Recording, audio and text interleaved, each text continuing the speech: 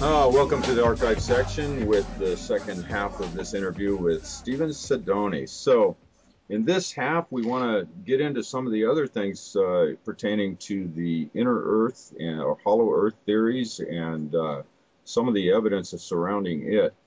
Uh, First off, I think I'll relay a story that something that happened to me personally that'll kind of set this thing off.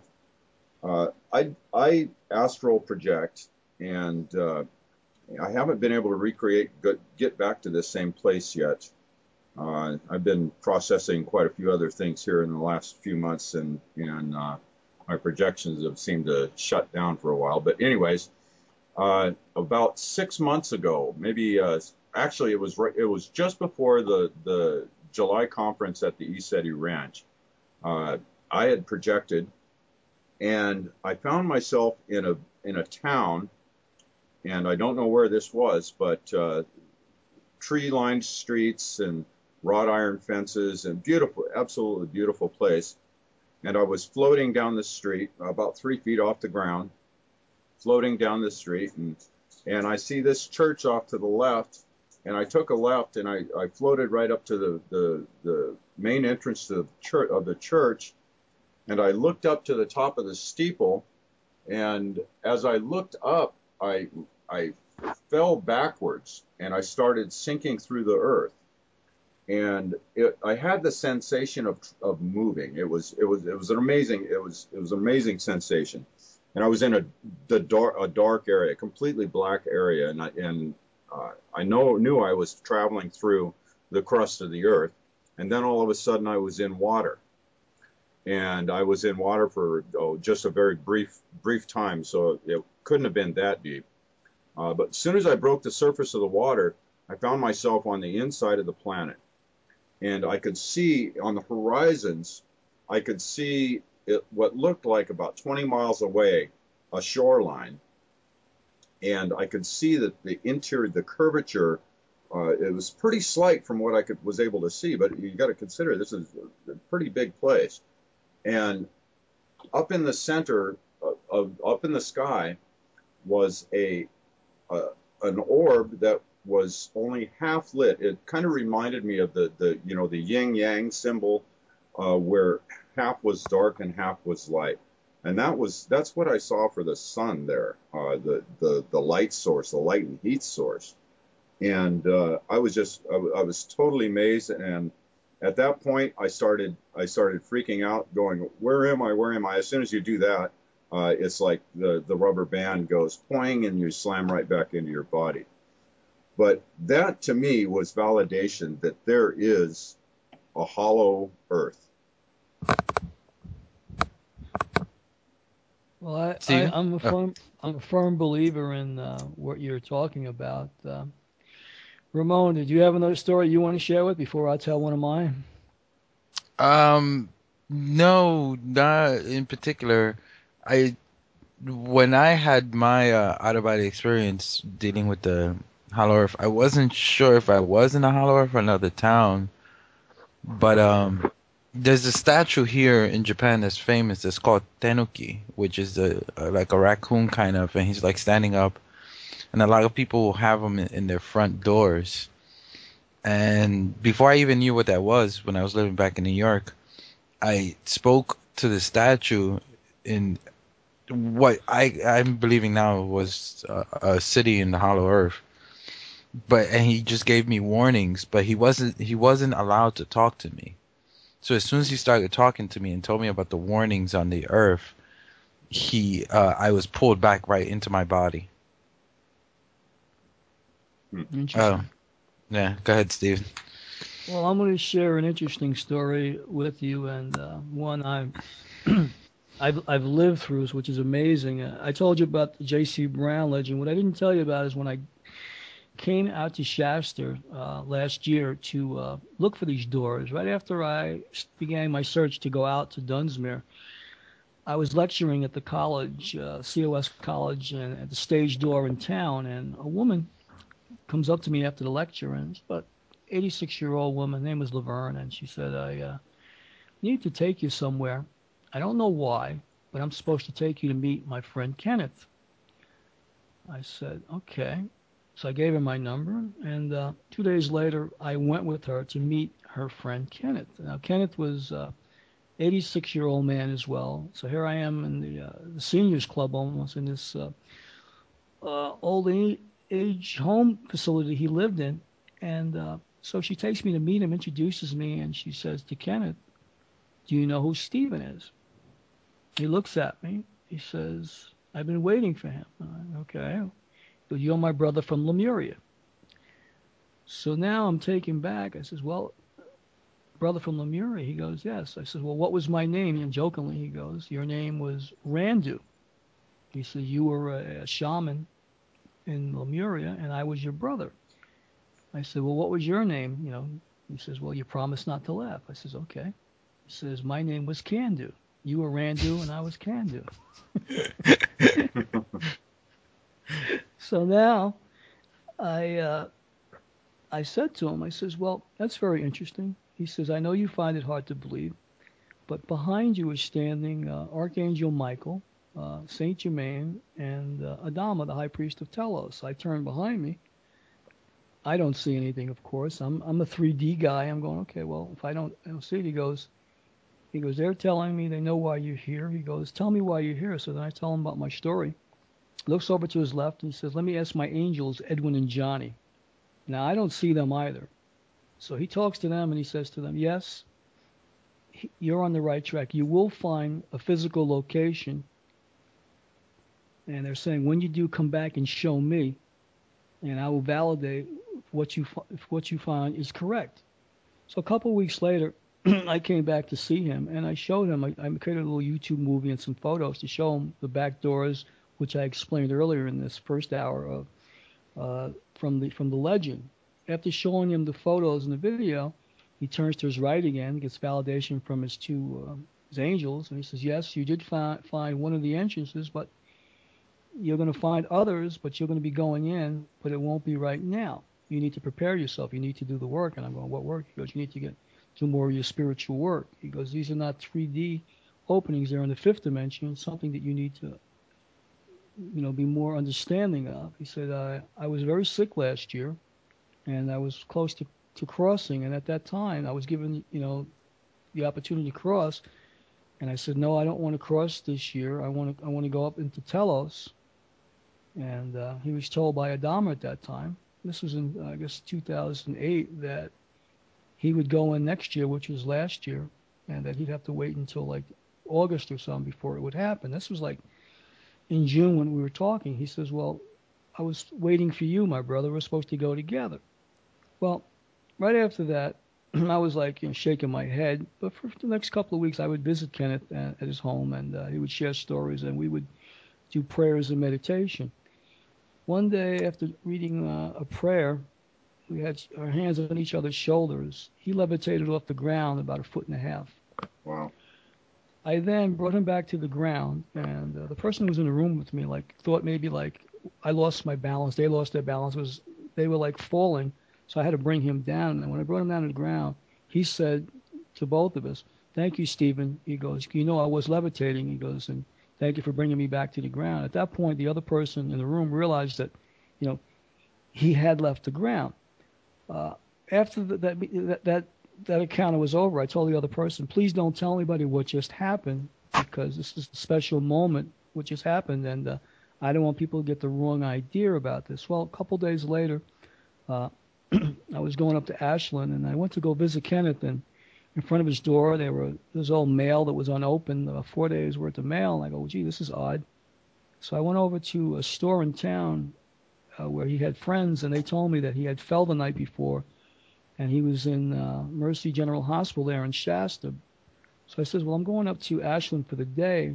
You think he'll be all right?" I says, "Well, his chest is a little sore, but if you're going up for one day, just see him tomorrow." Well, I went up, and the following day I got a phone call that he had just passed away early in the morning. So right after that, I was, a little upset about it, and I went to the bathroom. I was just kind of like shaking my head, and next thing you know, I heard him in my ear, says, "Go out, get your prayer book, go out to the car and get it." And I do, and then at that time, I hear him tell me that he's going to loan me, this is funny, Edwin and Johnny for a week, because he's going to be in angel training. But after that, he's going to be with me. So for a whole week after that, I get woken up at 3 o'clock in the morning by him, and I kept saying, Kenneth, I got to go to sleep. It's 3 o'clock in the morning. After the week, I realized that he was coming through on a regular basis. So here it was. Not only did I find, this back door, but I get reunited with someone who's now on the other side and gives me validation that there are things that are happening and other things about, the inner earth, that's coming through now. That what I was told is that the veil is going to be lowered very, very soon, and there'll be more people who are going to be able to receive this information, uh, provided that they continue doing the spiritual work. Right. That talk about validation. The fact that he saw the same three beings behind you that the Indian guy did in Washington. And the women. Yeah. Well, it was interesting. Right after the first Native American in Washington told me that, there was a Drumming for Peace rally that was at the Olympia State Capitol, which was like about a month later, that was held there. And another Native American, two others. One was from the Sioux tribe, and on Saturday, and then later that same day, one from the Algonquin tribe told me the same thing about what they saw around me, verbatim, and neither one of them had talked to the others. So there was the three Native Americans up in Olympia, Washington, and then there was Kenny thereafter. So that made four. Yeah. Well, that's got to be so. That's really amazing confirmation for you. Oh, absolutely. I mean, I tell people, you just never know who the messenger is going to be. And it's like when I was managing a store years back, and people would come in and with a product, and they would be just mad because it didn't work. They want to return it, and they're yelling at the salesman. Then they finally asked to speak to the manager, and then they would get me, and I would come to the front of the store, and the customer says, "I want to speak to the manager," and I come up, and I'm not that tall in stature. I'm, soft spoken. They look at me, and I guess their perception of who the manager wasn't, who I was. And finally, I had to say, who are you expecting, Darth Vader? Hmm. So that I says, I'm the only one here who can help you. So my point was that there are many times that people don't want to accept who is the chosen spokesman, or who's the person who steps forward to deliver the information or the message. Oh, I can relate with that. Yeah, Yeah. that's definitely. So these inner Earth legends, these things are all over the planet.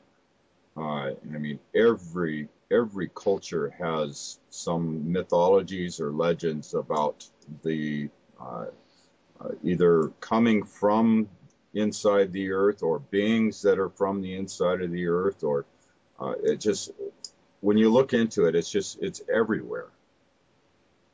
Oh, absolutely. I mean, and now these stories are now going to become more and more prominent as the internet has taken the world by storm. I mean, now people are going to share some of these unbelievable legends and stories that have been dormant many hundreds of thousands of years. Yeah. Yeah. Let's go into the North Pole a little bit, because I saw some of your YouTube channels, and you did a really good job explaining it. Let's first Thank start you. off, I guess, with the birds up there that are really really strange Well, in the we pattern can and the talk about fly. or we can talk about the auk birds in that area there. The auk birds fly north, and no explanation why they would fly north, because supposedly it's colder as you go north. But these birds are migrating north, and when they come back, these birds have, if you would dissect one of these birds, you'd find out they were drinking fresh water, they were eating, fresh, fruit and whatever. Where'd they get it from if this is all icy? Now, in that video, at the end of the video, I'm pretty much, it's cause and effect. Okay, how do we prove this? Very easy. I mean, you have a GPS in your car, a tracking device, on your cell phone, whatever. Just track the birds, like, and monitor them and see where they go, and you'll find out that these birds are going into the open appendages of the earth, which are hollow. I have Uh, to believe that they have been tracked and that information is just not uh, it's under that control. So, Well, if agree. you look at the airspace, I mean, commercial flights are not allowed to fly over, supposedly the openings. That they go around it, The and so 84th peril, is it? right. Well, after you pass the 84th parallel is when things get strange. I mean, you have Admiral Perry and Byrd and some other of the explorers who went past there. The compasses act crazy. They point downward. They don't give you an actual reading, so it confuses them, and they could be traveling hundreds of miles after that. But instead of going north or south, they're going inward instead of upward or outward. yeah, but with our GPS technology today, that takes the compass completely out of it. So this is all satellite information. I mean, so uh, it why would they make the both the poles off limits? I mean, they even Google Earth, Yeah, I was they just don't about show to you say that. they don't show you the poles. I All right. mean, Well, that's got to be a red flag, guys, right? absolutely, absolutely. Well, here's the funny thing. I tried to look at Greenland, the North Greenland. I think what's that called? Barrow? Yeah, Barrow Island there. Yeah. And there's no Google won't show that. It's all animated, which Well, I find doesn't amazing. make. Well, that goes to show you. I mean, what remains hidden for a reason. I mean, there's no reason why those areas shouldn't be viewable. So tell us about FD Hatfield. Okay, you tell me what you want to know about Hatfield. Well, was he on an he was on an expedition, was it? Right. Uh, was Yes. it a Yep. North Pole expedition? Yes. Uh, and what was the information that he brought back? Well, they had seen, a mountainous, pretty much a tropical type of a setting up there, and after the 84th parallel is what he reported, I believe. So let's see that we and the, some of the more famous Westerner, I suppose, explorers. We've got the ones that have touched on this. We've got what Hatfield, and we've got Byrd, and uh, was Bunger's the Antarctic, or was he? Well, He was Antarctic, wasn't he was Antarctic, the South Pole, at the same time that Admiral Byrd was doing his exploration on the North Pole. But he found, islands there, right by the South Pole that were tropical as well, Bunger's paradise, if you will. And he reported that, there are strange things happening when you go towards the South Pole as well. Keep in mind, this is one of the things that's it's always got me to wonder. The icebergs are composed of fresh water. They're not salt water based. I mean, where does this water come from? And the water has to come out of a river out of the inner earth. And as soon as it hits the colder water, whether it be the North Pole or the South Pole, it freezes and makes a body of ice. But that ice must be salt water based. But how is it fresh water and how is vegetation in there from trees and branches or whatever, or even to find animals, prehistoric animals that are preserved as though they were alive yesterday? So, I mean, this has got to give you a red flag as to, how can these things occur in a saltwater ocean? It's impossible. Unless, of course, there is fresh water, unless, of course, there's a river running outside of the earth to create these conditions. I mean, you can go to the North Pole and you've got the aurora borealis, the strange lights, that shows a possible illumination of maybe a secondary sun coming out of this opening to give the strange phenomena appearance over the Alaskan skies. Steven, I think we're gonna have to go to Greenland and go up the East Coast and just really ask around because I have a Well, feeling once you get past that north part of Greenland, Well, are you familiar with the Lost Colony? For those who are listening, if you'd like to know about the Lost Colony, you can go on YouTube and just Google the Lost Colony. It's a story about Eric the Red, who took people from Greenland up. He was told by the Eskimos that if you went 30 days north of Greenland, you'd find a land of milk and honey where you have hunting, elks, and food. He took everybody from Greenland with him. They traveled 30 days north from Greenland, never to be seen again. And if you go to their museums in their country, they talk about the expedition where all these people just mysteriously disappeared. They found no graves, no remnants of anything of these people. 300 years later, when the people from their country went out to Greenland looking for Eric and their culture. So that's a mystery that's never been explained. Where did they go? And the Indians, the Eskimos, knew that they went further north, and they were told about the land of milk and honey, the warm springs, the warm territories. And if that doesn't sound like a hollow earth, I mean, what does? Well, I the whole hollow earth, the scientific end of the hollow earth theory, I well, I won't say use the word scientific. Let's just say my common sense tells me that you have a planetary body spinning in Earth, spinning in space. There's a thing that I know of called centrifugal force, Right. which would push everything out. And then you take that and couple it with the Pangea uh, theories, where it was all one planet. I mean, one land mass on this planet that broke up and spread apart. Uh, I kind of see it in my mind that we were actually once this planet. The radius of this planet was much smaller, and through the billions of years, that spinning force is forcing the crust of the planet to thin and spread, and that's why you have the continental drift and all that stuff, which would you're talking leave about the a growing hollow, planet theory, right? leave a hollow in the center of the Earth. It just makes common sense to me. And then we have the things like the Apollo mission. I can't remember which one it was. Was it 12 or 7? I can't remember which one where they crashed the booster or whatever the heck it was back into the moon, and the moon rang for 3 hours, uh, and showing that most likely that the moon itself is hollow. Uh, so I kind of personally see that it just makes sense to me that any spinning mass like that is going to expand and create a hollow cavity on the interior.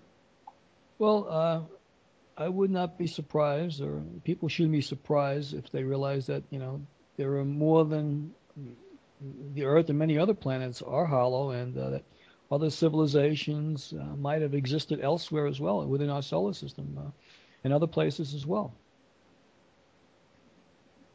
Absolutely. Yeah.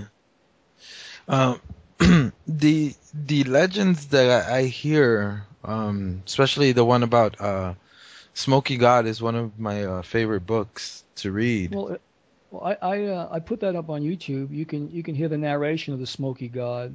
I have it up, I believe, on my YouTube site. But yeah, that's an interesting story by someone who will claim to have spent 2 years, I believe, living with them. Him and his father ended up by boat going north and ended up going into the Hollow Earth, and they met some of the people who they lived with, and they stayed there. And then after 2 years, he wanted to come back, and they couldn't come back the way that they came to the North Pole, so they had to come to the South Pole, to the rivers that go inside of the Earth and navigate to the South Pole.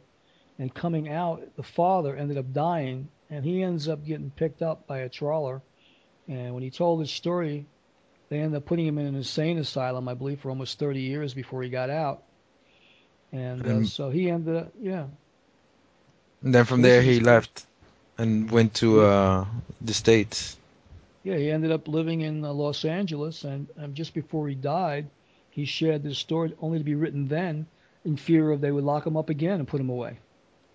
Yeah. Hmm. So probably one of the most widely known and at least probably well at least it was one of the first ones that I came across was the Admiral Byrd. For those of who may be listening who don't know this uh, story, would you briefly run through that? Well, Admiral Byrd was commissioned by the government to take an expedition to the polar openings north and south. And the reason why they wanted this done because the Germans, Hitler in particular, believed in a hollow Earth, and they wanted to beat the Germans to the hollow Earth because the Germans were trying to set up a place called New Swabenland, and they were trying to find out where this continent or island existed. So they were trying to find out, A, what was Hitler doing, going north or south, either South Pole or North Pole, and where was this mysterious place that he had already found? So uh, his job was to go and to find out what was really going on in the North Pole and South Pole. One of his trips up to the North Pole is where he and his pilot went in to the inner Earth and North Pole, and I think he traveled about 2,300 miles going in there. And what he saw was warm vegetation. He saw trees that were like 10 times the height of the redwoods. He saw animals, prehistoric animals of nature, brontosauruses, things, all sorts of animals that supposedly haven't existed for millions of years on the inner Earth. And he was met by a group of ships who they pulled alongside of his plane, and they ended up taking him, landing him, and claimed that they were the Ariani and that they were the inhabitants of the inner Earth, and they would take him to meet with the king of the world, I believe is what they called him. And so Admiral Byrd was then taken to meet with this inner Earth king, who gave him a message to bring back to the President of the United States. So here he comes back to the President of the United States to give him the message. And what the message basically was is that they wanted our government to stop with the nuclear testing. They didn't want them to pursue the nuclear because that would be the destruction of the planet, which would also be the destruction of the inner Earth. So they wanted to set up a meeting with the powers that be of our government to let them know that yes, they exist. They wanted to have treaties or whatever it was. And next thing you know, they sent out ships over. Sightings were over Los Angeles. There were sightings over the White House, whatever. And then our government started taking a shot at all these UFO type of vehicles in response to their goodwill. They were trying to stop the madness at that point. So interesting enough, Byrd, when he came back, shared this information on the journey into the North Pole, and this was what was cited by him in his secret diary that years later that was passed on that only came out years later.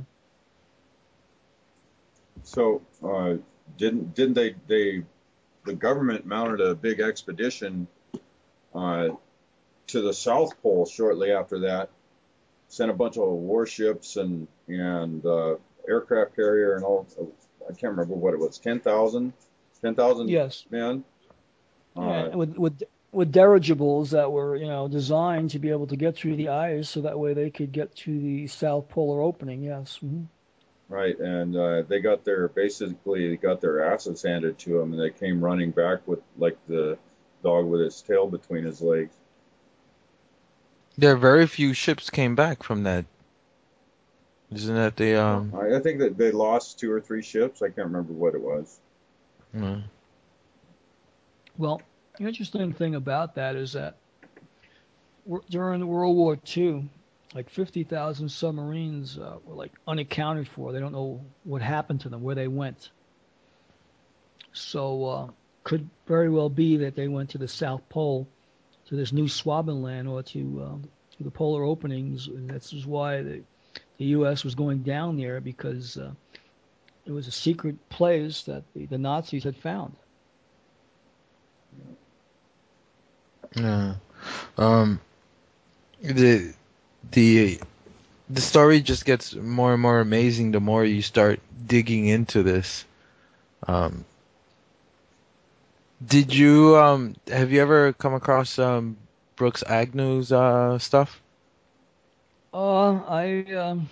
I saw some of his things. I know some people like James Gilliland and other people who know him, and I've never met him personally. I have friends who know him, but his big thing that I was told was that he wanted to put an expedition together to go up to the North Pole to actually find the opening at the North Pole. Yeah, and he also traveled around the world looking for evidence of this and stories. And it just seems that the more you look into this, the more you find evidence. But there's a great science. Trying to remember their name. There's a father and son from South Africa, and they have a book called The Land with No Horizon, and they do the whole scientific look into this. And from what I heard in their interview, when they start talking about, I don't know if you're familiar with the shadow zone when you have an earthquake, how it rings through, and that's only possible if it's hollow. If it's solid the way they teach us in school, that wouldn't happen. Makes you wonder. Yeah, yeah, and what gets me frustrated with school is that they teach it as fact when it's only a theory because they've never proven. But if you give them any other theory, they're like, oh no, that's impossible.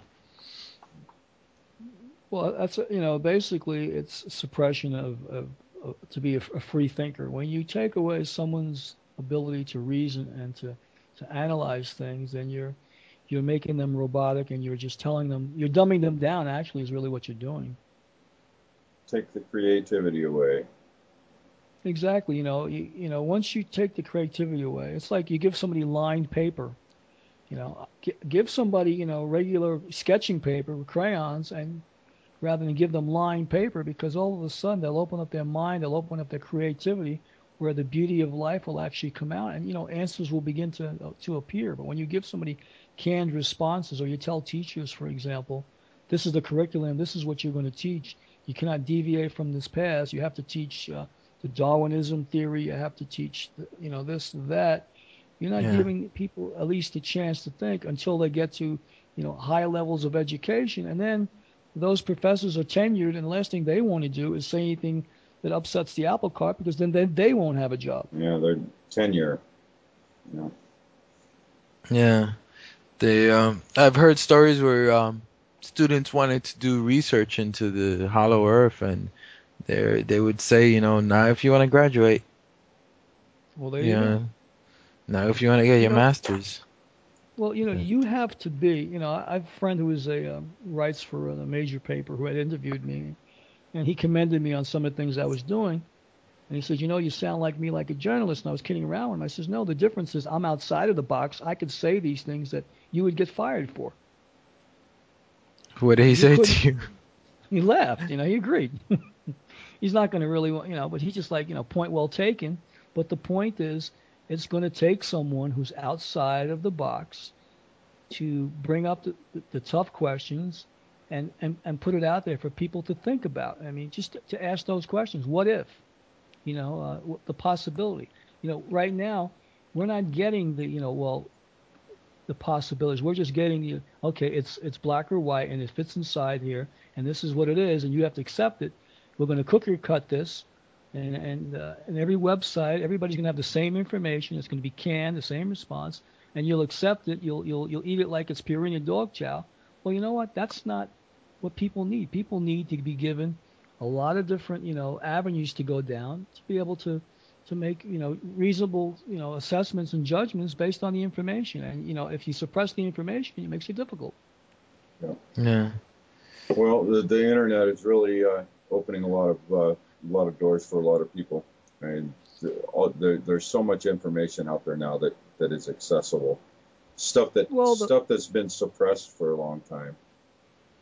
but also too, you got to remember, just like you have the National Enquirer, you have people that can tweak the truth and all of a sudden, what might sound like it's really really good, might be just a disinformation group putting stuff out there just to throw you off the track. Absolutely. There you So definitely have to have your discernment mechanism going at all times. I mean, Well, I look at stuff. Yeah, get Ramon. Yeah. and I was gonna say, there's a saying I love saying, which is if I have a room and I have an inch of gold in that room, and then I cover it with 6 inches of crap, nobody's gonna stick their hand in there to look for the gold. So it's the same thing. You wrap the truth with lies, so you don't even know what's true and what's a lie. Well, that's very true. You know, Hitler once said, "The bigger the lie, the easier to believe." Hmm. Yeah. So, I mean, we've got some major stuff that's happened in this country recently in the last decade that defies common sense, but it is, put out there in a way that it is so unbelievable that people say, "All right, I give up, I'll accept it." Yeah. Yeah. Yeah. That or they're so brainwashed by the square tube in the living room that they believe everything that comes out of that thing, Well, and I it's would, all that's all controlled. So well, if you want to tune in, we started this hour talking about spirituality. In order way to tune in, you must tune out from all these distractions, we'll call them, that tell you how to think, what to do, when to do it, how to say it.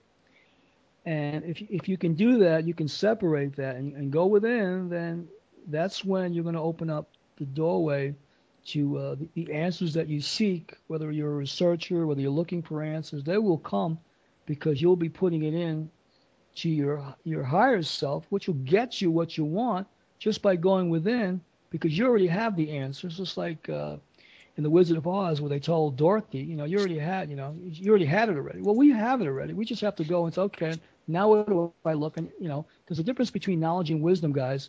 Is knowing what to do next. You need to know what the process is. Once you establish the process, you can then control the process because you're the screenwriter. This is the drama of your life. You're the director, producer. You're the one who's controlling this.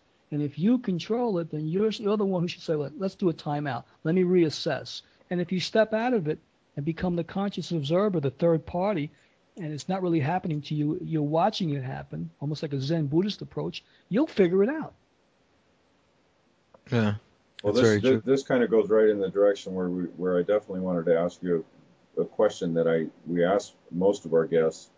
Uh, what is your definition of consciousness, and how does it affect our world? My definition of consciousness. Okay, that's very interesting. A lot of people draw their definition of consciousness based on their religious beliefs, what their parents teach them, and what they learn in churches and organizations. And so initially, when you start out, at least I did in the process, I was a devout Christian at the time, and from my parents, but I realized that I had to cut the umbilical cord when I realized there were things that just didn't uh, make sense in the philosophies that I had been studying and You learning. mean you're And not a devout Christian anymore? well, in a different way, I believe. I follow the golden rule, and I think we all should. If we only follow one rule, Ramon, it's treat people the way you want to be treated, and I think we'd solve all the wars. Yeah. Because you wouldn't hurt yourself. Why would you hurt somebody else? It's a reflection on you. When you do something mean to someone or say something, whether it's opinionated or you do something, it's really your shadow. It's really you're having a problem and you're reflecting on another godlike human being, and you need to check yourself at the door when you do that. When you talk about higher consciousness, I mean, we are all, I believe, and we're going to be finding out we're more all co-creators with God. And I think that's where our super consciousness comes from this higher presence, which gives us the ability to create the things on this plane as we exist in the 3D and manifest them from this thinking stuff that we put into our minds. And by using that, we're able to create and mold what it is that we put in our consciousness and bring these things back to us, hopefully in a timely manner, and be able to see them manifest in earthly form. Yeah, that makes Well sense. said. Well said. Well, I mean, for example, when you guys wanted to create this TV show, you wanted to host this show, it had to start with a desire, a passion, and an idea. The thinking stuff process took place. You guys molded it. Next thing you know, here we are on conscious TV. I mean, the same process that it took to create this thing is every creation on Earth. Something had thought had to be put out there, and it had to be nurtured. It had to be done in a way where it could create itself. It just didn't happen just like the Big Bang Theory. Something had of intelligent design. I guess that's the word I'm looking for to create this beautiful world that we live in. Yeah. Is so? Do you look at it as this being becoming self-aware? The first time it became self-aware was the creation or the beginning of the creation of the universe. Is the becoming of self-aware? Well, I believe that this omnipresent creator created many, many universes. And I think a lot of the people today have part of it. But one of the things that reincarnation is something that just popped up for me to talk about is that let's say I'll throw a caveat out there. Let's say there were 355 species of human type of beings, different forms that were created all over the universes with the prime intention to coming to a planet near you, maybe Earth and others, to experience the process of reincarnation, to get better in each different reincarnation, to become closer to the Creator. If you looked at our planet, all over the planet, many people have the belief in reincarnation coming back and so forth, and some people even know certain things.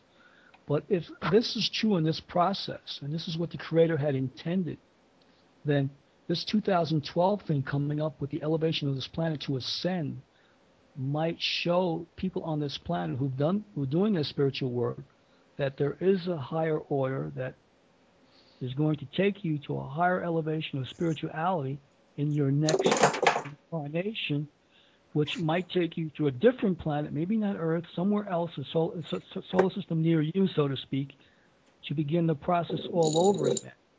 There's a lot of cyclicity on this planet, a lot of cycles that are happening, and things that are just starting to be understood. And the problem is organized religions will not allow you to get any further to be able to understand, the origin of man, so to speak. Have you read any of the Nag Hammadi stuff? The Sophia mythos or any of that? No, I have not. No, no. There's some very interesting creation mythologies. This is all from the Gnostic stuff, the Essenes, the mystery school stuff, pre-Judeo-Christian uh, mythologies. There's Well, some very very enlightening material there. well, as people are starting to discover, our civilization might have been designed in a test tube and experiment, and there was a higher intelligence that was responsible for the creation of man as we know it on this planet. And as people realize that and accept that, they'll realize that, that even these people who were the creators of in our DNA, so to speak, are not God. They just tampered with things that they shouldn't have tampered with, so to speak. But there's a creator who's overseeing all of that. But there are other civilizations. I mean, to think that we're the only human form in this vast galaxy, is it would be asinine. Yeah, That we're the only life on this planet. I mean, just we talked about UFOs and stuff, but I've heard other people say that possibly it could be our future coming back here, whatever, time travel, whatever. And then with the planets being as far away as they are, unless you were able to warp time, or go through a wormhole, or instantaneously. It would be very difficult to travel, because we can only travel, we can't, through the speed of light. It takes millions of years or hundreds of years just to get from planet A to planet B. So you got to realize that what our conventional linear thinking has forced us to do is forced us not to be able to see that, there are other things that could be happening where, you can bend things, you can shape things, that it's not like you have quantum physics now where they're explaining things of that nature, the possibility of it, the string theory. So these are things that are just coming to light that have been around for thousands of years.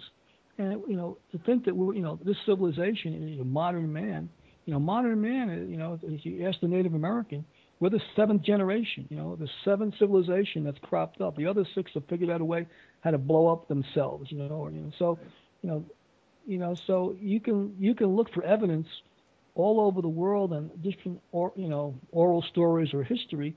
If you go to the Veda teachings in India, you can look at, how that civilization arrived, and you realize that, a lot of them show, ancient chariots, spacecrafts. They show, people that possibly had spacesuits on.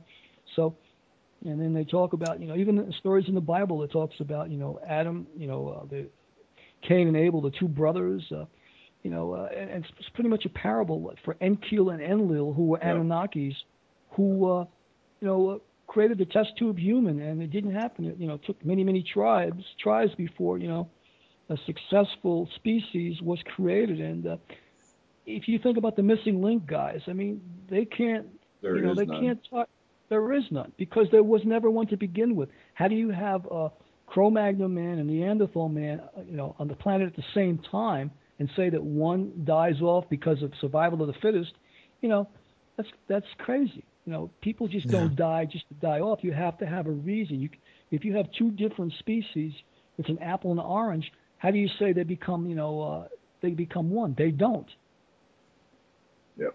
So there's a lot of things, and if you cannot, debate these things with, scientists or people that of thought, if you can't provoke thought in those type of arenas, makes it very difficult to be able to advance, science. I mean, how do you do it? It seems like our whole system is based on that. I mean, in every shape, form. I've seen some people just go to legislation to try to get certain things set up, like for example, to test homes, new ideas in homes to testing, and they were in court for 7 years before they were able to. And even now, they still have a hard time getting the permit. So the reason why I'm bringing this up is just our modern way of thinking is so restricted when everything in life shows us that it should nothing is restricted in life, but we are. Well, we gave our power away a long time ago. But I'm an optimist, and I will say that the power is going to return. The veil is shortly to be lifted. It's going to take people who are open-minded, people such as ourselves, to create the dialogue, to put it out there, and it's the critical mass will be reached. It's that 100th monkey, so to speak. Yeah. And I think that right now, what we're doing right now is passing it on. And I encourage everyone listening to take what they're hearing today, and if you find credence in it, if you find things that have opened you up, to pass it on. Because if we're right here today, we're setting a precedent here on this fabulous day that we're all together, because we're in fellowship for the human race, because we want this to continue. The only way this is going to continue is for us to be able to bring things into the light. That's the only way you could eliminate the darkness, is by bringing it to light. Yeah, it's very true. Yeah, we've talked about the 100th monkey a few times on our show, and I've gotten estimates from people, and I tend to agree. I think it was Crystal Clark that I asked where we thought where I thought we were as far as the 100th monkey. How many monkeys have we got so far? And her estimation was, spit it right out. She said 80%, and Well, I've that kind of feels right to me. I think we're getting close. well, I've got one for you. We talk about prayer groups. People get together, they pray, for certain things, a certain time, they'll have a harmonic convergence. For example, what I heard recently was that in World War II could have been stopped if only 7 people got together and prayed on a regular basis to stop the sanity. World War II could have been averted. That's a very strong statement to hear that, but here's my point with that. If people got together now in groups, focus groups, and actually put their intention out, you magnify it, 10 times, 20 times, whatever, and the universe was going to give you back what it is you put out there. Because the universe, they takes orders. You give it an order, a command, or a demand, it comes back to you. So, for example, I command and demand right now that the troops come back from Afghanistan. We stop the war in Iraq. I command and I demand that. I want to see that money come back here, so that way everybody can have health care, everybody can have insurance, everybody can be taken care of in this great country that we live in. You know, to stop the madness. That's my intention to put out there. And you know what? The legislation will come, the people will come, everybody will get together. So you know what? We just need to have the same thought. That's the thinking stuff that has to happen today. Yep. Yep. And then hit the send button on your computer. Put Yep. the right intention out. That's that consensus reality. Yeah. And I feel that it's really happening because I've definitely been part of a lot of meditation groups, and some of them have been really small, 2, 3 people. Some of them have been really large, like 1,000 people, and everybody in their own spot meditating on one thing at a specific time and date. And people Right. from all over the world. So the amazing thing is the internet is just allowing us to connect in ways we've never connected before. And I don't know how many times I've heard that said, and I've said it myself. But just that alone is each computer is acting like a what was it called, a positron, um, a neuron. Sorry, a neuron. Each computer is acting like a neuron. So we're creating this global brain, this energy all around us. That is right, because here you are in Japan, and Tom's up in Seattle or Washington area, and I'm in Mm. California. And right now, we got people listening. They'll be listening all over the world to what we're putting out there, and will be touched and affected. And they'll go out like the Apostle Paul did, and bring the the message home to everybody, where they're located at, and share with them the beautiful things that are happening today as a result of what's happening on your show. Yeah, we sure hope so. But, Well, with that, we've got another hour in already, so you know that's actually a fairly good statement to wrap things up. I think I really want to stress that we have the power, uh, and like Stephen said, it's those groups, those people, and right out of the Bible, where two or more gathered in my name, I am in their midst. So that's there's a lot of truth to that statement. Uh, Well, it's the power of three. right. You talk about three. If you do something good, you'll tell 3 people. So I hope everyone here today tells 3 people that they've heard something good. So they'll tell 3 people, who then will tell 3 people, and they'll tell 3 people, and it'll multiply, and then we'll have the masses and the numbers that we spoke about earlier to create the new paradigm that we're all seeking. Because if you don't like what you're seeing, and it's your own fault if you don't become proactive and you just reactive to watch it happen instead of making it happen. So I like yeah, put it out there. Let's make it happen. Let's create what we want to happen. This isn't a dress rehearsal for me or for anyone who's listening. And this is your life. Make it Yep. what you want it to be. Absolutely. mm. Okay. Let's get your websites and stuff out again, Stephen. Okay, we'll start. If anybody wants to speak to me first off, then I'd be glad to do it on Skype. They can go to Sindoni says SINDONISAYS .webs.com, and they can go there for that. If they want to see my YouTube movies, they can go to youtube.com, Sindoni Productions.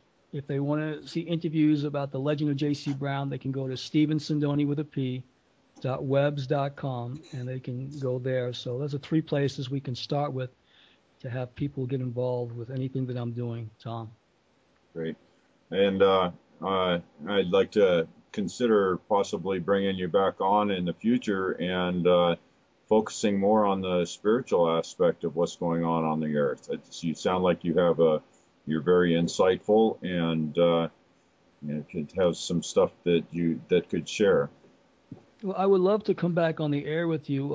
There is a spiritual thing by September that I would like to share regarding of what the direction is for the planet. And I can't let the cat out of the bag right now, but I was told that there's a message that I'm supposed to deliver. So you Well, guys might be the place I'll deliver it. okay. Well, as things get close and you're ready, let us know. Yeah, email us. We'll see what we Yeah. can do. And Well, we need to plan a trip together over to Greenland. You can only get there through Denmark. But it's pretty Mhm. expensive. It's like $4,000 for the airplane ride to Greenland from Denmark. I, Well, I I would probably be more interested in just running down to Shasta and taking the shortcut. well, Tom, you know how to get a hold of me. That can be possible. Okay, yeah, I will. I will definitely keep that in mind. We're not too far away, so No, no. I mean, just a shout. And as we see the way the internet and the communications are today, it's pretty easy to connect. yeah. So okay, everybody. Well, thank you for listening. Thank you very much, Stephen, for joining us, and thanks, Ramon, and thank everybody. Oh my And gosh. thanks, Tom. Yep. And make sure you tune in next week. And We've got. Let's see. Next week we have Jay Widener on, so that'll be a really good show. So we will see everybody next week.